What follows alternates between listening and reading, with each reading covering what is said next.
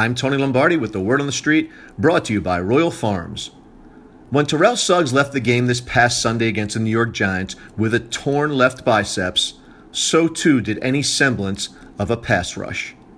Suggs has 5 of the Ravens' 11 sacks on the season, and he was the only one to get close to Eli Manning, registering the Ravens' only sack and QB pressures on the afternoon. Now at 34 years old, Suggs will be asked to play through yet another major injury. How effective will he be? The plan was for the Ravens to pair Suggs up with another aging edge rusher, Elvis Dumervil. Dumervil at 32 looked like a shadow of his former self during his only 2 outings of the season and did not register a single defensive statistic. And with his problematic foot, we have no idea when he'll see the field again. It could leave the Ravens counting on 2015 4th-round pick Zadarius Smith and 2016 5th-round pick Matt Judon, who combined will have 1 sack. The next time either takes down the quarterback.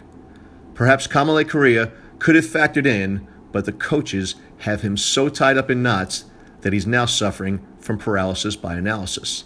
Somewhere, newly named starting quarterback Geno Smith is smiling.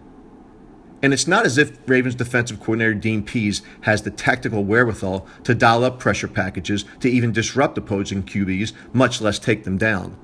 With a thin secondary that was shredded by Eli Manning and Odell Beckham Jr. when the pass rush checked out, what can Pease do now? It's a frightening thought. But maybe they could reconnect with an old friend, rookie Victor Ochi, who is now parked on the Jets practice squad. Ochi was praised by the coaching staff for his work ethic, relentless motor, and skillfulness on the edge when rushing the passer. Sure, detractors will say he's small, at 6 feet 1 inches and 246 pounds, and that he can't hold down the edge versus the run. But neither can Dumervil at 5'11 and 260 pounds. Hasn't he been reduced to a situational player when healthy?